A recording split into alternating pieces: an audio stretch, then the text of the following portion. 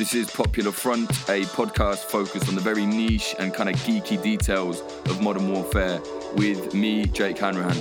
For this episode, we're speaking to journalist Janet Basurto. She's going to be telling us about the Zapatista movement and how their militant wing, the EZLN, are basically gearing up to potentially go back to war with the Mexican government right now. The EZLN, the Zapatistas, they're socialist libertarians and they control their own kind of autonomous zone in a place called Chiapas. They've been doing their thing down there, but now it looks like the government want to build right through their land, and they've basically said, look, we're not having it, and they're also surrounded by military bases, so things aren't looking good. If you like what we're doing here at Popular Front, please do consider supporting us at patreon.com/popularfront. So first, maybe explain who the EZLN are, the Zapatistas, because, you know, obviously there's this situation with them at the minute, but a lot of people have probably never heard of them, despite them being quite a big group. You know, maybe you can go into the history and what they're all about. Yeah, absolutely. So the EZLN is the Ejército Zapatista de Liberación Nacional, which is kind of their paramilitary group that started in Chiapas. And a little bit of the background within Chiapas as well is that during this time, it's one of the southernmost states in Mexico. It borders Guatemala. And during this time, it's one of the poorest states. Half of the people didn't have running water, didn't have sewage systems. 90% of the people lived in extreme poverty. I mean, the education levels were abhorrent. And children died of curable diseases. So, I mean, you can feel that there is this marginalized community there way before the EZLN started. Another big issue was that big ranch families kind of owned the best land and privatized the land. So these communities were set up to have kind of ejidos, like this communal land where each can grow their own and prosper within themselves, and the privatization of land started marginalizing them even further. And then we enter into the whole NAFTA agreement, which this is one of the big catalysts why the movement started raising arms and became kind of like a full-on resistance movement at this point. And what year was this? When did all this start? Right, this was in 94. So the kind of call to arms started in 94, but I went too ahead of myself. So the Zapatistas themselves actually started in 83. It started with six kind of founders. Subcomandante Marcos was one of the founders. He was one of the three mestizos. And a mestizo is kind of this Spanish hybrid of kind of the newer Mexican descendants, let's say. And then three indigenous. And then by 86, there were 12, and Subcomandante Marcos was the only mestizo. He kind of used his platform to communicate with the wider elite Mexico and then these indigenous populations that most of whom didn't speak Spanish. I mean, they still retain very much their indigenous culture and language. Maybe explain a little bit about the indigenous side of this. I mean, I don't know a lot about the indigenous peoples of Mexico. Yeah, so around this southern population, we have kind of the Mayan descendants. So within Chiapas, you have over five different ethnic populations. And they all kind of just collectively live together. So within all of these communities, you speak different languages. So they came together to stop what exactly? Their land's getting kind of moved in on? Yeah, and this kind of like neoliberal push for Mexico. I mean, when NAFTA was signed, it was promised to bring Mexico into the first world. But unfortunately, what we know now is that it very much marginalized already impoverished communities. It flooded the market with subsidized corn that threatened over 1 million of the corn growers. And then what Carlos Salinas did, the president during 1991, he also revoked Article 27, which was kind of one of the last promises that protected indigenous territory and communities.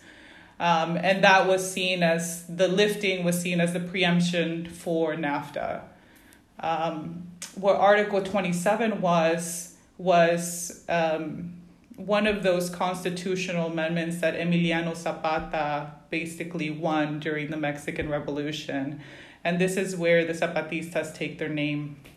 Emiliano Zapata was a southern kind of guerrilla fighter that joined forces against then President Porfirio Diaz. And he basically fought for indigenous rights. I mean, the same exact thing that was happening to the Zapatistas then was happening to Zapata. The elites were taking all of the land. They were privatizing it, making huge ranches that weren't just making use of the land. I mean, it was a huge distinction between the wealthy and the poor. And what Zapata did when he mobilized his campesinos, the peasants, he basically just started taking back the land by force. Right. So the Zapatistas kind of came together and said, right, we've got to do the same thing.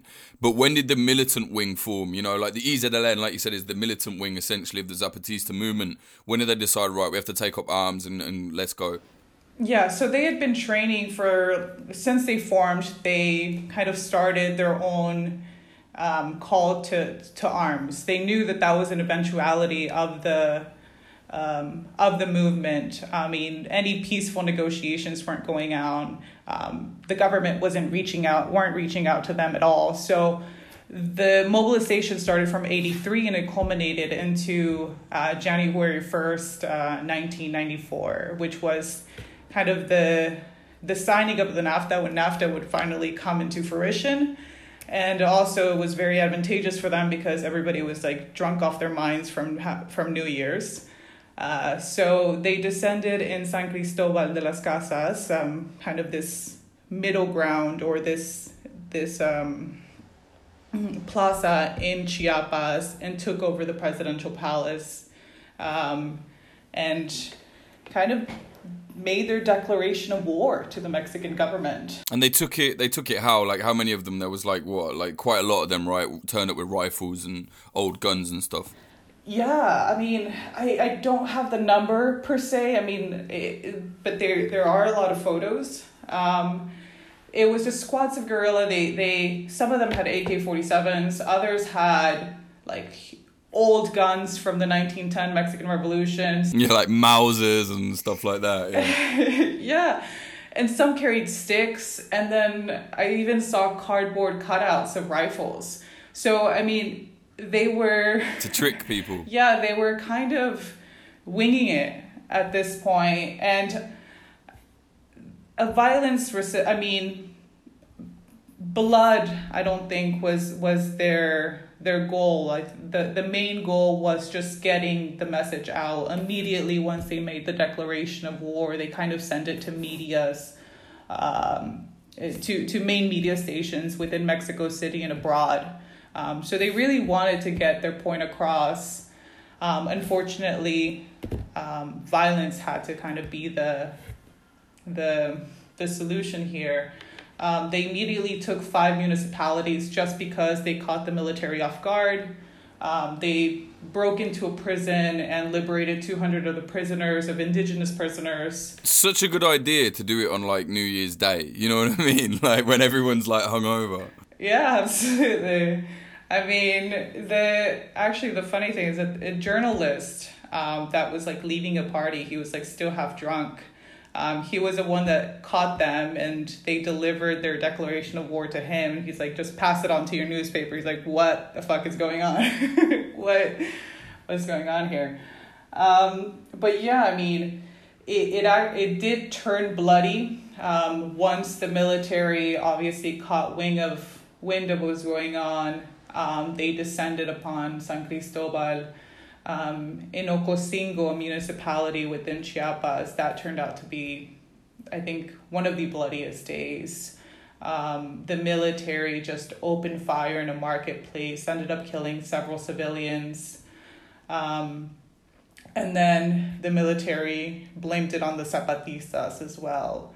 They said that these people, they kind of put responsibility on them for 150 homicides.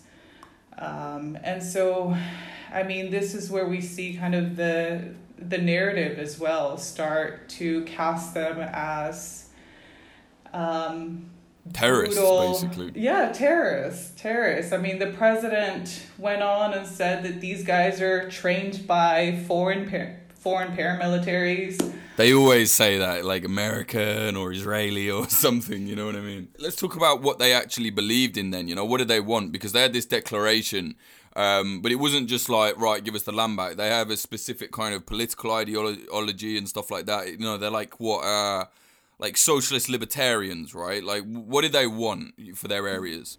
Right. So they wanted to be included in the national dialogue. I mean, their entire thing, or one of their biggest calls is for the recognition of indigenous rights and culture. I mean, throughout this time, Mexico would say, yes, we love them, we care for them, we do this, but it was kind of this facade of, you know, there are museum pieces.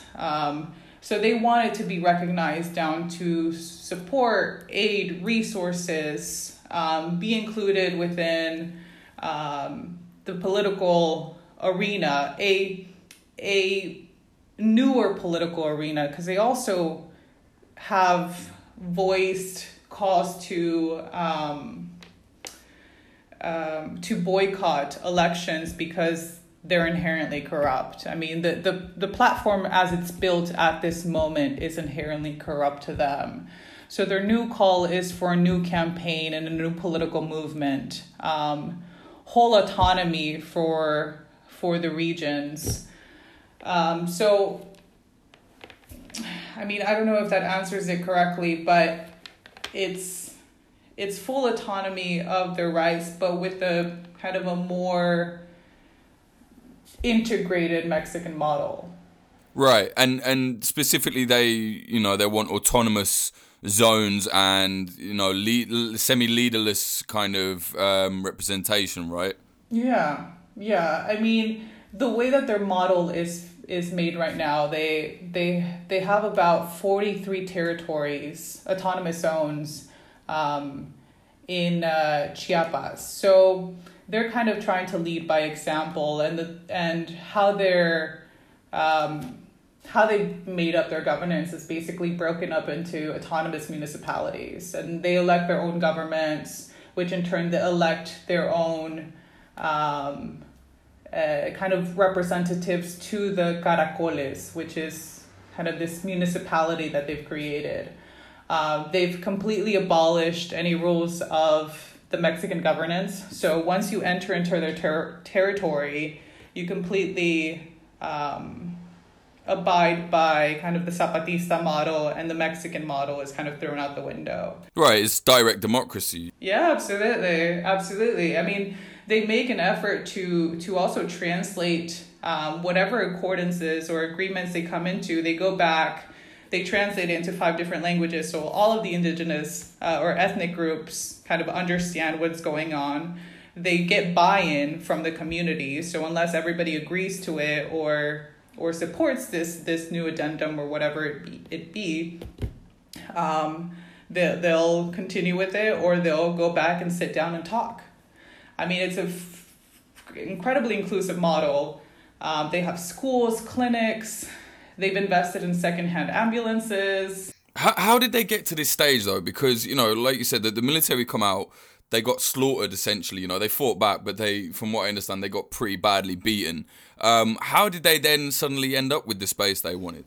Yeah, so I think one of the most brilliant models that Subcomandante Marcos and I think the entire community did was that they realized that they weren't going to get anything out of peaceful negotiations or hidden negotiations with the government. So they immediately exported their model to the media and to basically anybody that would listen.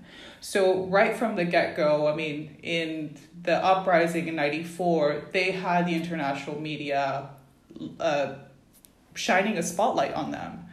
And I think that's also why the military kind of held back a little bit. I mean, they were pretty gruesome, but they still held back because they knew people were observing them. And as much as the people knew about these indigenous rights, they got a fairly great amount of support from Mexico City. I mean, the moment that the military started raining in on them, they descended in Mexico City in huge protests. Saying like, leave them alone sort of thing. Yeah, I mean, it was respect the rights. I mean, like, also there are a lot of indigenous people all over Mexico. So there is an element of support. People understand. People are affiliated. I mean, like, my dad's side is very indigenous. So there is kind of this appreciation and understanding for what they want and what they're fighting for. So, I mean, I think that was one of the biggest things that they were brilliant in, and kind of helped them to become as widely known as they are. I mean, they entered into peaceful negotiations because the people demanded it as well. After the kind of shootings by the military, the government said to them, like, right, okay, let's talk now. Yeah. I mean, kind of tongue-in-cheek, but yeah, let's sit down and talk. Let's hear you out. I mean, from the first kind of iteration of peaceful negotiations, nothing happened. They sat down, the Zapatistas demanded kind of this, collective right of territory. They wanted autonomy. They wanted self-determination. The government at that time said, yeah, sure, let's, yeah, okay. But nothing really set in stone. I mean, the talks didn't go into who owned the land, who got to control the land. So as much as they would say, sure, we love it, we agree with it, I mean, there is no declaration or no, pen to paper kind of agreement. Then after that, so after the first round of negotiations, you have this kind of interim period with the next president is running for election. Carlos Salinas during that time had nominated, let's say, Luis Ronaldo Colosio. And Colosio was I think one of the first ones that came out as like this reformist candidate within the biggest ruling elite kind of government party, the PRI. He came out and he's like, I want to make a better Mexico. And he was the first one that openly talked about ending the dictatorship. And I think that was a sign, at least to the Zapatistas, that, okay, maybe there is something that we can work with. 4 months after Colosio made this speech, he was assassinated. And to this day, I mean, if the listeners want to read into this story, it's really interesting. To this day, there's no concrete kind of fact over who, let's say, coordinated the assassination. There's a lot of skepticism that it was an inside job. Yeah, that was my immediate thought. And I don't know anything about the situation, but, generally when someone talks about ending dictatorships, it can go quite bad for them. Oh, I mean, immediately after he made that speech, heads started turning. I mean, it was, Salinas was very much kind of cheering him on immediately after that speech. It was like, oh shit, like, maybe, like, kind of keep it low, don't talk about this. And yeah, I mean, the investigation, 15 people that were coordinating the investigation were also assassinated. So, I mean, if we want to talk about, some some red flags here. Everything about the assassination of Colosio just brings out red flags. I mean, talking to my mom about it, she very much remembers it as kind of, this was like our JFK moment. Oh, okay, so it's that big. It was, yeah, I mean, it was, people were enamored with this candidate. He toured everywhere. He brought up huge crowds. Yeah, and then after this, the Zapatistas also said, you know, we're going to suspend the peace talks, and we're back on high alert. So there we go back into kind of this continuation of the armed resistance. Cedillo becomes president during this time.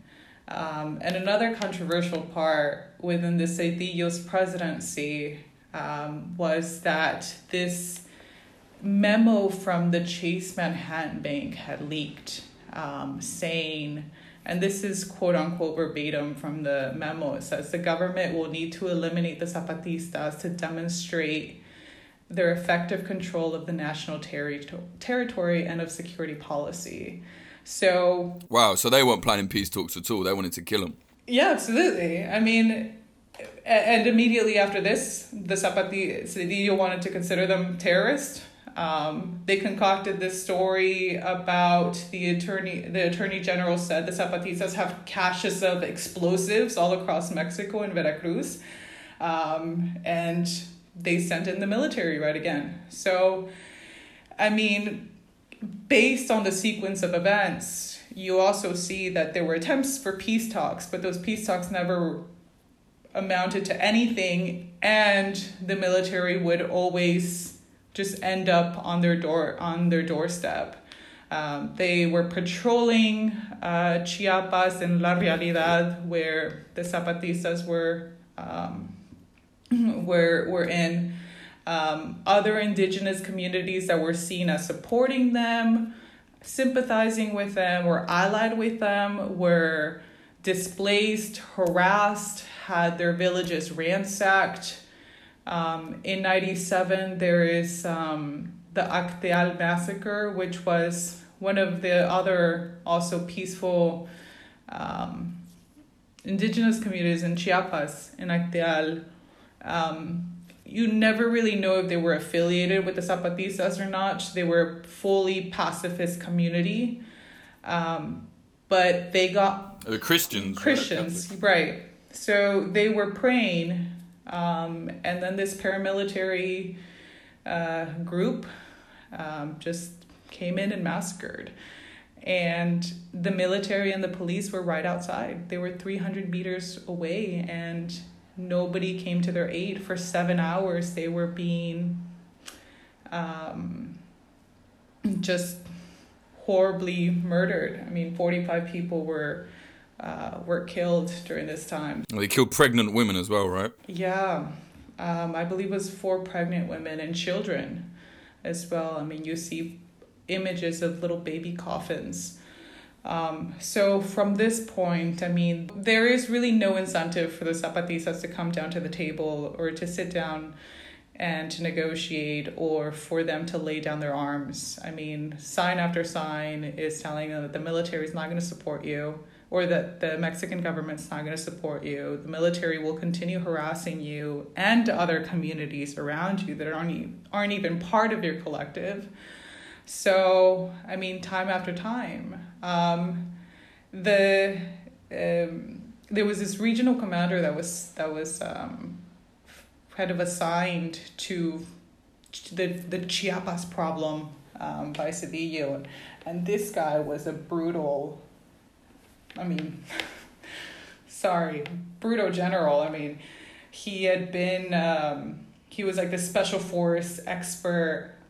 He had a doctor in military psychology, and right next to where the Zapatistas community was, he set up this military training camp on jungle warfare. So like this broad kind of show of force right in front of their doorstep. They were trying to kind of, prove that they were going to come, and they were going to come in hard. So how did the Zapatistas end up with their areas then? Because they've been living quite peacefully for a while now, right? And they're thriving down there, from what I understand. How did it end up being okay, essentially? Yeah, I mean, throughout this period of the sequence of peaceful accords, they started amassing wide support by Mexican elites and different communities. They opened up their territory to, for foreigners and celebrities and people who just wanted to see. So over time, they started generating a lot of support. And then they finally sat down again with Mexican Congress and they passed the Concordia Law and Pacification, I think it was called. And that promised autonomy along with the San Andreas Accords that kind of just were tacitly saying, we will support your autonomy. So I think over time it was just way too difficult for the military or the government to do anything. I mean, it's going to be an endless battle, let's say. So for the moment, they've sustained their autonomy. Nothing really has been set in stone to enhance it. But there are certain mediums that have been set up to at least tacitly protect it. And you said before the Zapatistas rose up and everything, the reason they rose up, it was very poor, people were taking their land. What's it like now? I've seen things, it looks like it's doing well, but you don't know if it's propaganda or what. Like, what is the situation in Chiapas now? Yeah, I mean, now they receive a lot of their funding from, or a lot of their resources from coffee production, maize production, beans. Yeah, I've bought some of the EZLN coffee actually. Like, it's actually good. Yeah. Good. Yeah, I recommend everybody to buy a little coffee. And they also receive a lot of NGO and international NGO support. So for the moment, they've been able to sustain themselves just because they also believe in kind of growing crops and for their own self-sustenance. But they also do receive a lot of support from NGOs. Before we go into what's happening now, let's speak about their leader, or what is kind of their, maybe not their leader, but their kind of spokesman, Subcomandante Marcos. Like, he's a big deal, right? Yeah, he is. He actually goes by Galeano now. He changed his name in 2014 because one of their comrades was assassinated in an ambush. So he kind of took on his name.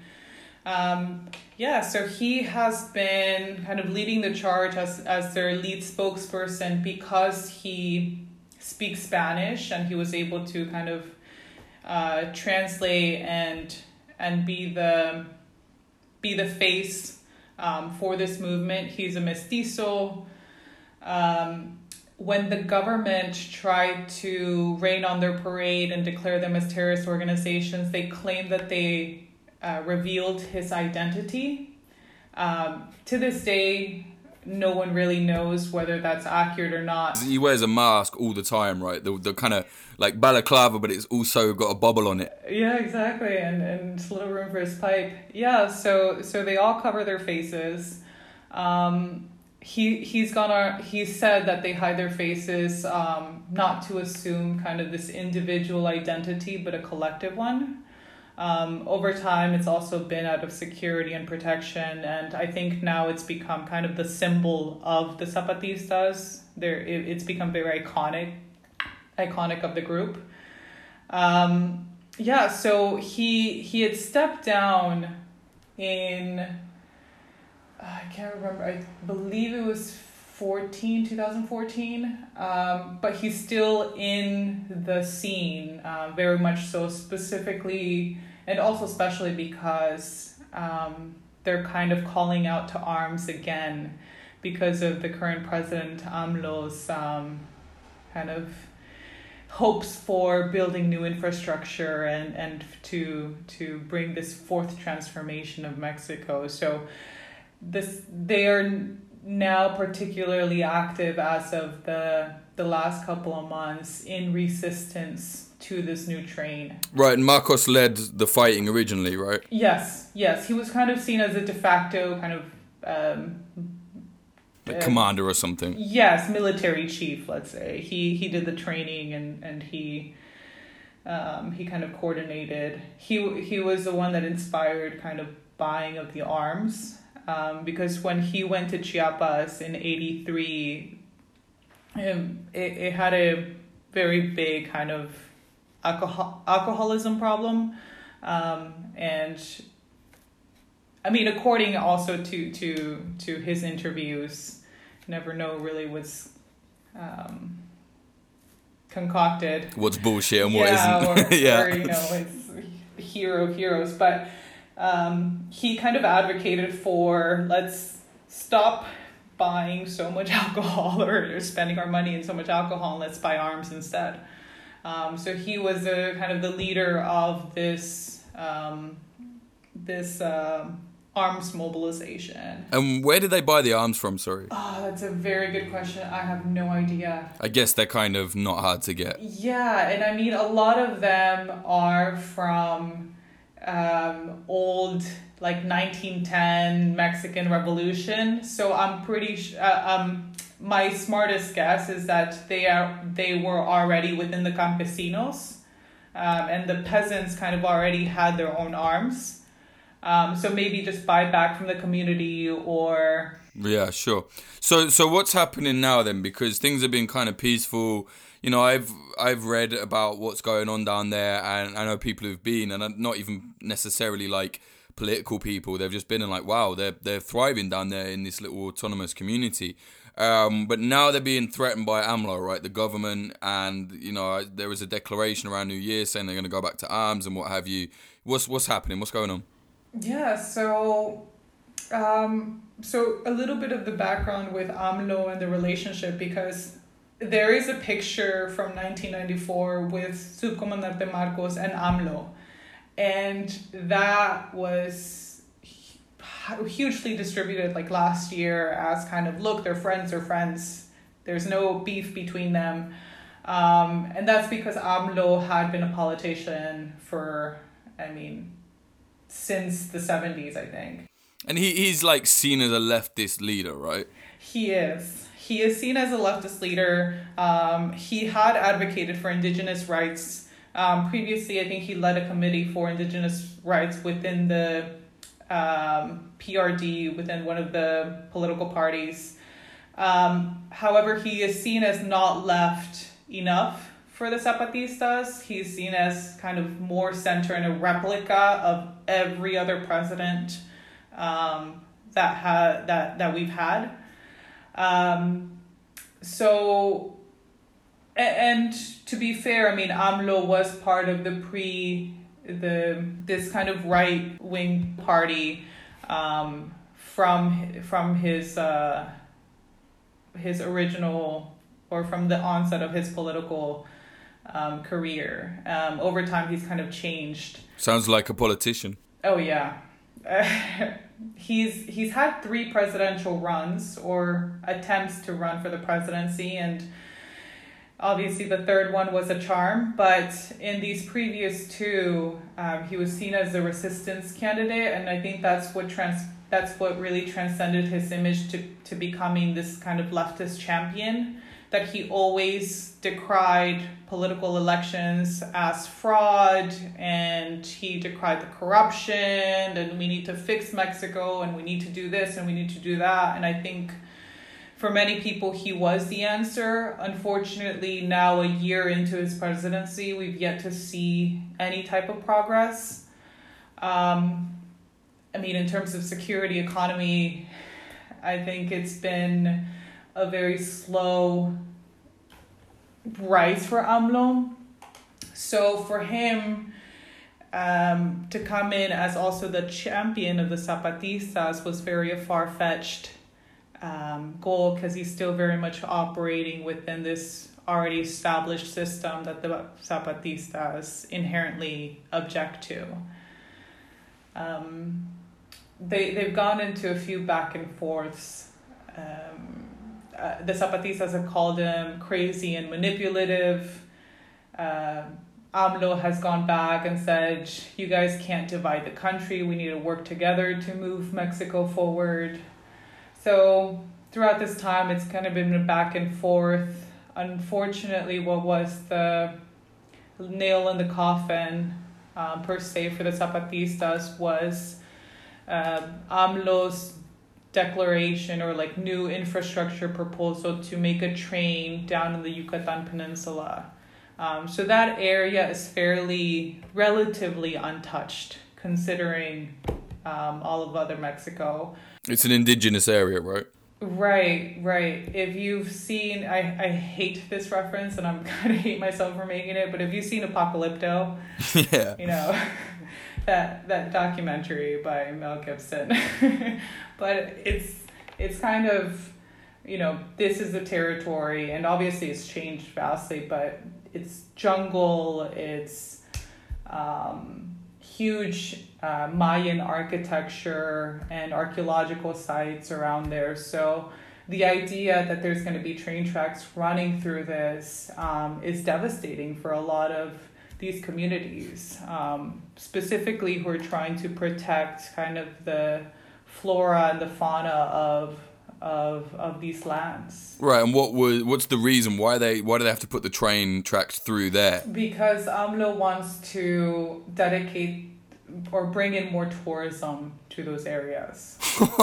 So it's not even like you're gonna get more people to work. He just wants to be able to bring more, I don't know, white people basically into the areas. Yeah, and that's a huge also concern for these communities, because I mean, for a lot of these communities, tourism has brought in a lot of negative consequences. I mean, it's very much exploited their land. A lot of the people that will come in don't particularly care about the history or its nature or what it represents to these communities. So it's very much seen as, you know, a deep exploitation and just blatant disregard by the government to even understand why they oppose it. In December, AMLO stated they had this referendum for the train, and they wanted to see how much support it would garner. And then they set up a referendum where only 2% of eligible voters voted. And then AMLO was like, oh, it passed with overwhelming support, it's great, it's blah. But the UN High Commissioner for Human Rights said that even that referendum doesn't comply with the international standards for human rights or with the required consultation and consent that it would require from indigenous communities. And he's also been decried for not informing the citizens of the negative effects, that only the positives. So from the get-go, I mean, this train proposal is starting off on the wrong foot, and I don't see the Zapatistas laying down their arms. They've made basically statements saying that they're willing to be beaten, jailed, disappeared, or even killed to oppose the Mayan train. So this is another call, basically another declaration of war for AMLO. And I've read that like the military are actually getting closer to the Zapatista areas, that patrols are kind of in places where they weren't. I mean, do you know anything about that? Yeah, absolutely. I mean, it's never really stopped. They've kind of pulled out into the outskirts, but I mean, they have a ridiculous number. I think 71 military bases all around Chiapas. So in terms of antagonizing the communities, the military is there for the moment that somebody in command just says, let's rein in, they're going to be there. So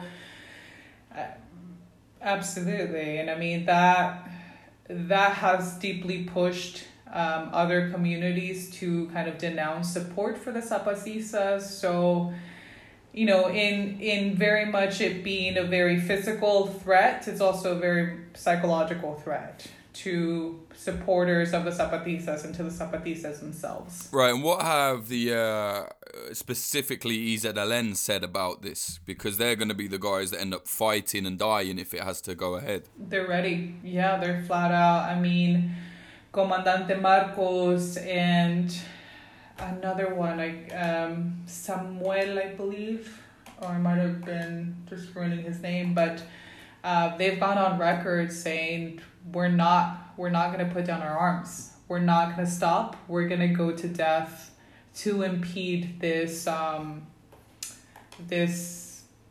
construction. Right now, they're also seeking legal remedies. So several indigenous other communities that are supporting and also opposing, supporting the Zapatistas and opposing the train.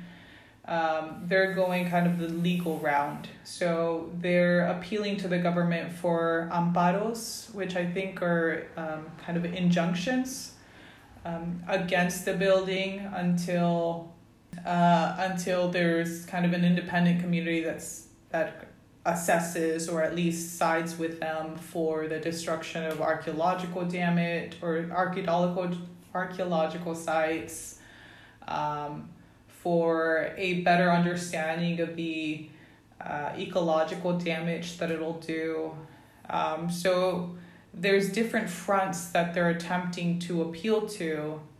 So I guess we're just going to see the progression. But, I mean, the tenders for the train are due out this month. So we're going to see a lot of private corporations and industries also tendering to see what kind of role they get in the building. So there is this duality and this kind of parallel movement side by side with the train going on. And it hasn't progressed as far as it goes right now. I imagine they have a lot more weapons now as well than they did in 94. I'm sure. Yeah. And I read something as well about there was something like there are indigenous areas where even cartels are kind of moving in. Have you heard anything about that? I've heard a lot of that the Zapatistas are working with cartels. I've got no evidence for that. I mean, I've asked different people all across Mexico, even members of the military and police, and I can't get any concrete evidence on that. It's just conjecture and kind of this a big smear campaign that they are drug dealing, they're trafficking. I do think that they would lose a lot of international NGO support if that were the case. And I don't have any evidence for that. Another thing that I've heard is that there are big uranium plants in southern Chiapas that the Zapatistas are trying to exploit, and they're often like cutting deals with other international powers to kind of have access to it. I've also not seen any evidence to that.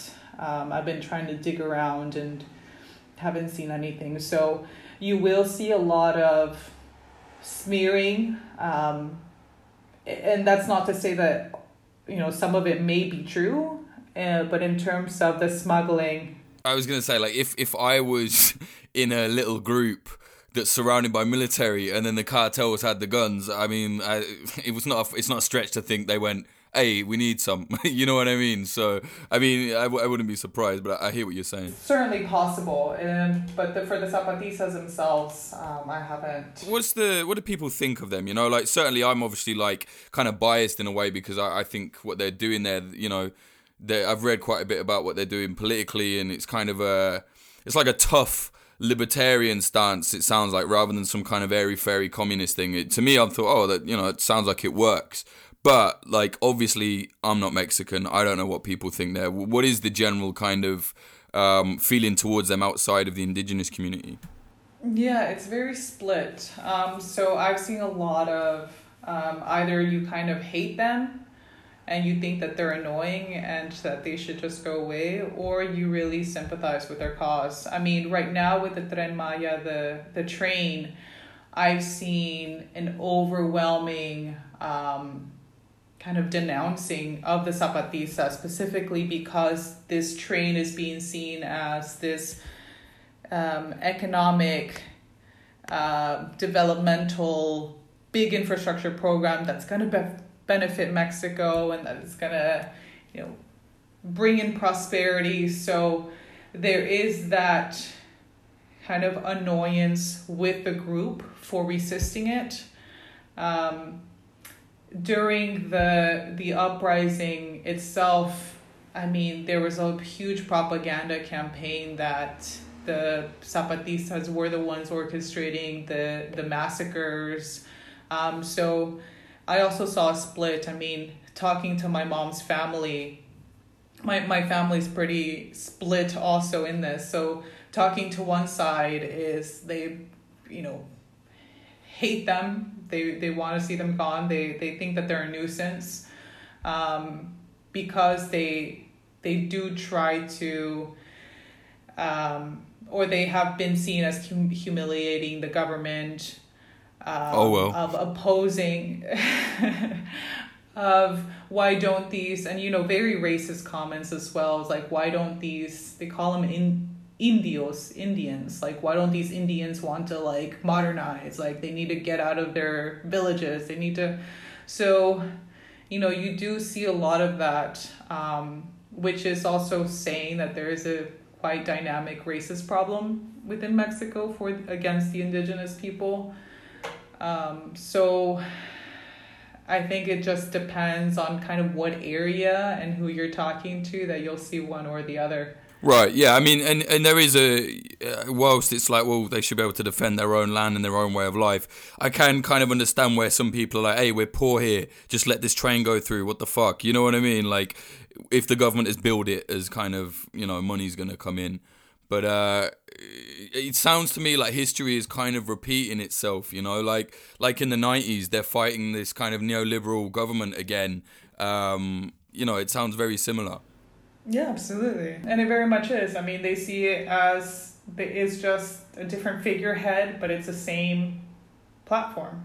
So it's the same government. It's just giving us a different, face. And I think that there's a lot more resistance for AMLO now because they see him as a charade pretending to care. Whereas the other presidents, they flat out were very open and consistent with where you knew where they stood, and you knew that they wanted to get rid of the Zapatistas. This kind of facade that AMLO is playing, I think, is really more annoying and kind of more damaging to them. Yeah, it's interesting, that concept, because, well, I don't really think it exists anymore because of this kind of post-truth world shit. But, like, I remember, like maybe 10 years ago, like a liberal government could get away with a lot more bad things than a Republican one or a right-wing one almost, just because of that thing of, oh no, we care. So then, the kind of very normal stance is just to go, they're the good guys. They're in favor of, like Obama, he's in favor of gay rights and whatever. He's good guy. Well, also he's in favor of like, destroying the rights of journalists and drone striking kids in Yemen. You know what I mean? It's like, it's that kind of concept, right? They can get away with it. Do you think they will? Like, do you think that this is going to lead to a conflict, or do you think it will be resolved? I don't see the train stopping, and I don't see the Zapatista stopping. So, I mean, maybe there could be the opportunity for, a international mediator, or, I mean, I don't know, because 90% of the investors in this train are all private foreign companies. Wow, we know what happens when they get involved. Right, in terms of the incentives for anybody to stop, I'm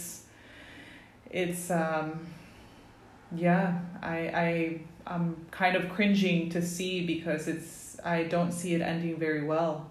No, me either. Do you think this year? You think like it's going to kick off this year? It depends on how fast the kind of their own building schedules are recording.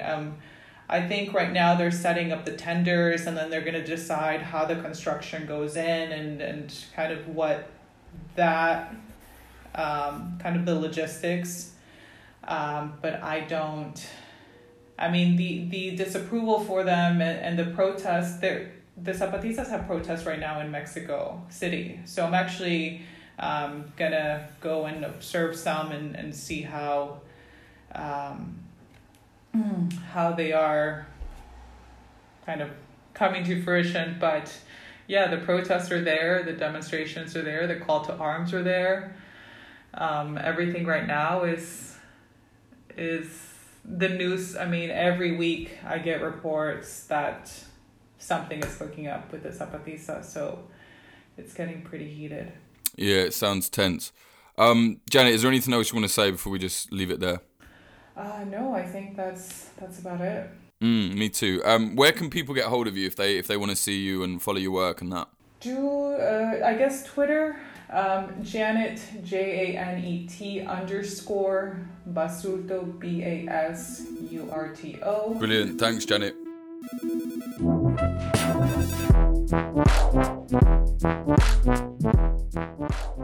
That was Janet Basurto speaking about the EZLN, the Zapatistas, and the fact they might have to go back to war with the Mexican government, the same one that said in the start that they respected indigenous rights, and are now like, fuck it, let's build a train.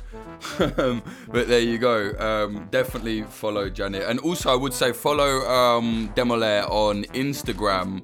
They're really useful for EZLN information and anything in Mexico. It's basically like independent news source for Mexico. It's very good. It's Instagram.com/DEMOLER_.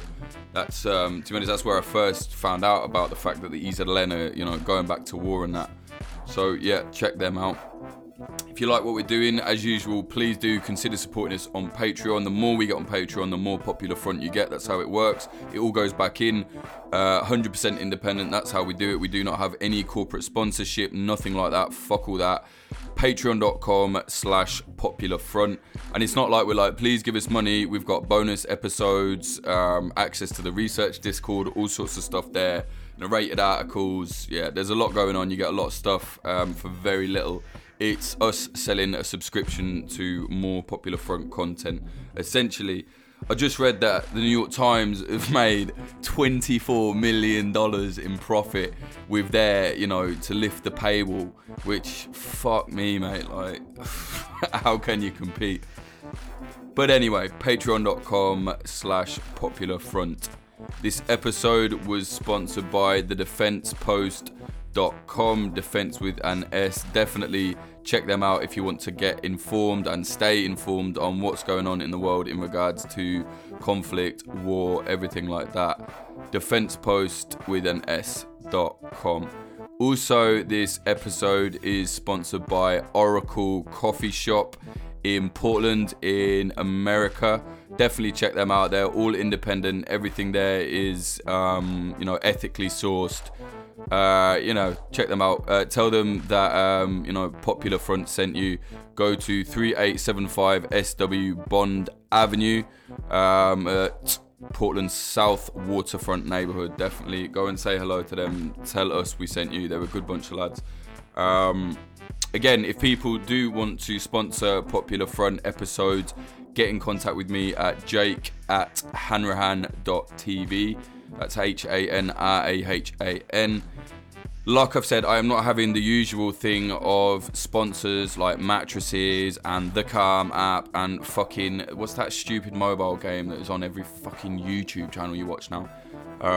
Some dungeon shit. Anyway, I'm not having all that because obviously it's bollocks and it's just kind of like selling out, like we do very good numbers on the podcast, but it's like, what's the point if you're just going to go against everything I've said that has built this? So what we are doing is anyone else that's independent and they have a business that's independent and, we think, yeah, that's cool, that's good, then we will, we'll people can sponsor.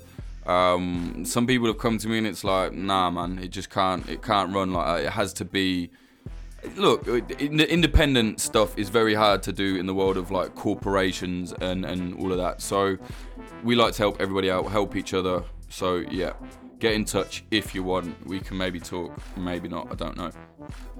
Please subscribe to our YouTube, youtube.com/popularfront. By the time this episode comes out, it will be the week when the third and final part of the Hong Kong documentary is out. I know it took ages, but mate, I have had buckloads to do. In future, I will definitely hire an editor. Like, I can edit, but I don't enjoy it very much, and it takes me a very long time whilst doing the podcast and everything else like that.